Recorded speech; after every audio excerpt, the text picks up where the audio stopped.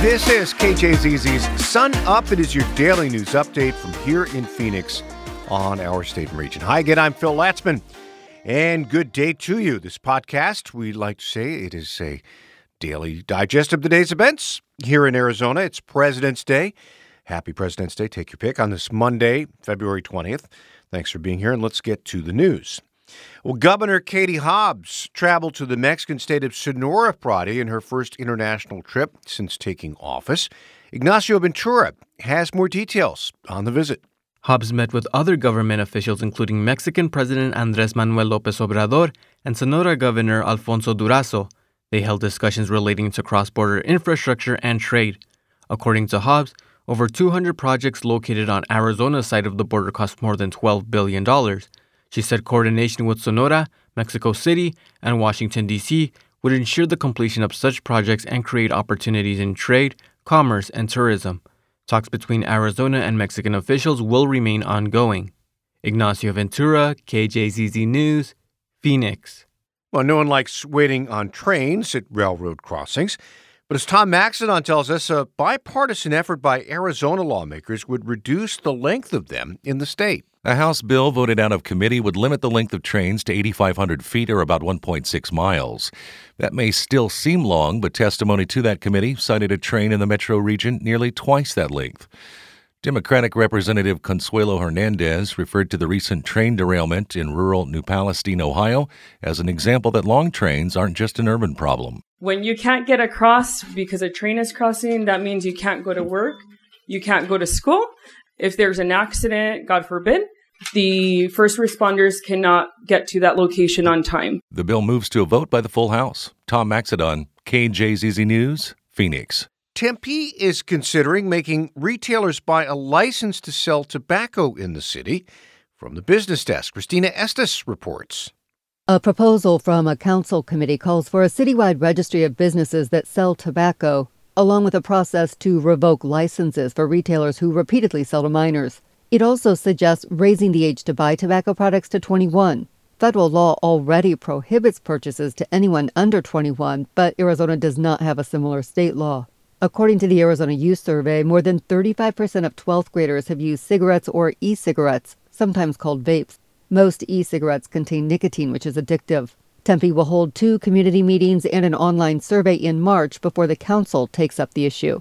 Christina Estes, KJZZ News, Phoenix. The American Civil Liberties Union has filed a motion to the Arizona Supreme Court in support of the withdrawal of a prisoner's death warrant. Here once again is Ignacio Ventura with details on that story. Last month, the Arizona Attorney General's office requested the withdrawal while pausing executions in the state. Prisoner Aaron Gunches had the only pending death warrant in the state. In the motion, the ACLU cited a series of botched executions and called for an evaluation of the state's capital punishment system. Joshua Spears, the policy counsel from the ACLU of Arizona, argued executions cannot occur without asking about its factors, like their protocol. Ignacio Ventura, KJZZ News, Phoenix. City of Tempe council members will vote March 2nd to rename parks and streets that have ties to former members of the Ku Klux Klan. Over 200 suggestions from the public were posted on the city's forum page following a call for input from community members. Andrew Ching is the Tempe city manager. There really were 2 primary criteria that the committee used to evaluate the names. One, that they felt it was appropriate that if it was named after a person, that person be deceased. And 2, that the names be restorative in nature. A list of proposed names was selected earlier this month. The Apache Junction area is located next to Bureau of Land Management property that could present new opportunities for outdoor recreation in the area. As Ron Dungan tells us, the BLM will take comments on the proposal tomorrow at the Apache Junction Elks Lounge. The BLM has proposed a new recreation area near Goldfield. The project started after Apache Junction residents approached the agency and expressed concerns about violations of camping rules and wildfire danger. The state recently reduced fuel loads to reduce the fire risk. Now the BLM would like to overhaul the area's recreation opportunities. Leon Thomas is manager of the BLM's Phoenix District office. Across our district, we just need to take a hard look at how we can put in infrastructure to support the numbers of people that we're getting with 5 million people in our backyard. Proposed uses of the area include off-highway vehicles, horseback riding, and camping. Ron Dungan, KJZZ News, Phoenix. A recent study found that long-term exposure to UV light as used in nail salons can cause damage that may lead to higher risk of developing skin cancer. But how much of a health risk actually comes with getting a gel manicure? Kirsten Dorman has more on that. Dr. Jacqueline Watchmaker is with U.S. Dermatology Partners in Phoenix. She says the study published last month is not cause for alarm and more research is needed. Just like people who go to a tanning salon once or twice in their life aren't at a super increased risk of skin cancer, but people who go to tanning beds monthly are definitely at an increased risk of exposure. So it's kind of a similar principle with these UV nail lamps. But Watchmaker says taking precautions is still important, especially in sunny Arizona. I do think every little bit counts, and the little things you can do to kind of protect yourself every day are important because they add up. Watchmaker says applying sunscreen to the back of your hands and wearing fingerless gloves can minimize UV exposure at the salon. Kirsten Dorman, KJZZ News, Phoenix. Mexico has new rules for genetically modified corn. From the Fronteras desk in Hermosillo, Murphy Woodhouse tells us what they are. The new rules prohibit the use of GMO corn for human consumption, specifically highlighting the production of flour for tortillas. However, Mexico's economy ministry noted the elimination of an early 2024 deadline for phasing out GMO corn for animal feed and industrial food production.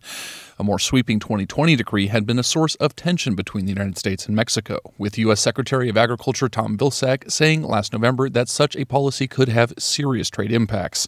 Vilsack reportedly said in a statement Tuesday that he was disappointed in the latest decree. Murphy Woodhouse, KJZZ News, Hermosillo. Mesa has a plan to get library cards to more kids. As Christina Estes reports, it's a new pilot project approved by the city council. Rather than require parents and guardians to show up in person to get a public library card for kindergartners, they'll be able to check a box to opt in during school enrollment. Mesa Public Library will then mail cards to the student's address. Research shows kids who read proficiently by the end of third grade are more likely to graduate and have higher lifetime earnings. Mesa is starting with kindergartners and plans to evaluate the process before expanding to all grades. The city also launched an online electronic card registration for anyone. A library e-card allows people to check out e-books and audiobooks, but not physical items. Christina Estes, KJZZ News, Phoenix. As far as the weather, this week will open with some nice temperatures, at least moderate, in the metro region on Monday. A slight chance of showers by tomorrow, late in the day. However, residents should prepare for stronger chances of rain by midweek and cooler temperatures. Mark O'Malley is meteorologist with the National Weather Service in Phoenix. What most people will notice is a big increase in wind speeds on Wednesday. Could see winds gusting 30 to 40 miles per hour across the metro, with some localized areas of blowing dust. O'Malley also recommended not traveling to northern Arizona, as the very strong winds will create dangerous driving conditions by midweek. And he said cold temperatures and snowfall between 4 to 8 inches are predicted for the high country. In sports hockey, Barrett Hayden scored in overtime. Connor Ingram stopped 2 breakaways in the closing seconds. The Coyotes, in an exciting one, extend their point streak to 9 games with a 3-2 win over the Columbus Blue Jackets last night in Tempe. The 9-game point streak, second longest in franchise history. The Yotes improved to 13-8-2 at home at Mullet Arena. Basketball, the Suns are off for the NBA All-Star break until Friday. They'll host Oklahoma City. Suns hoping to get Kevin Durant in the lineup soon. That does it for this edition of KJZZ's Sun Up, Arizona's morning news podcast on this February 20th. Happy President's Day to you. I'm Phil Latzman. Enjoy the rest of the day, and we'll do this again, of course, tomorrow.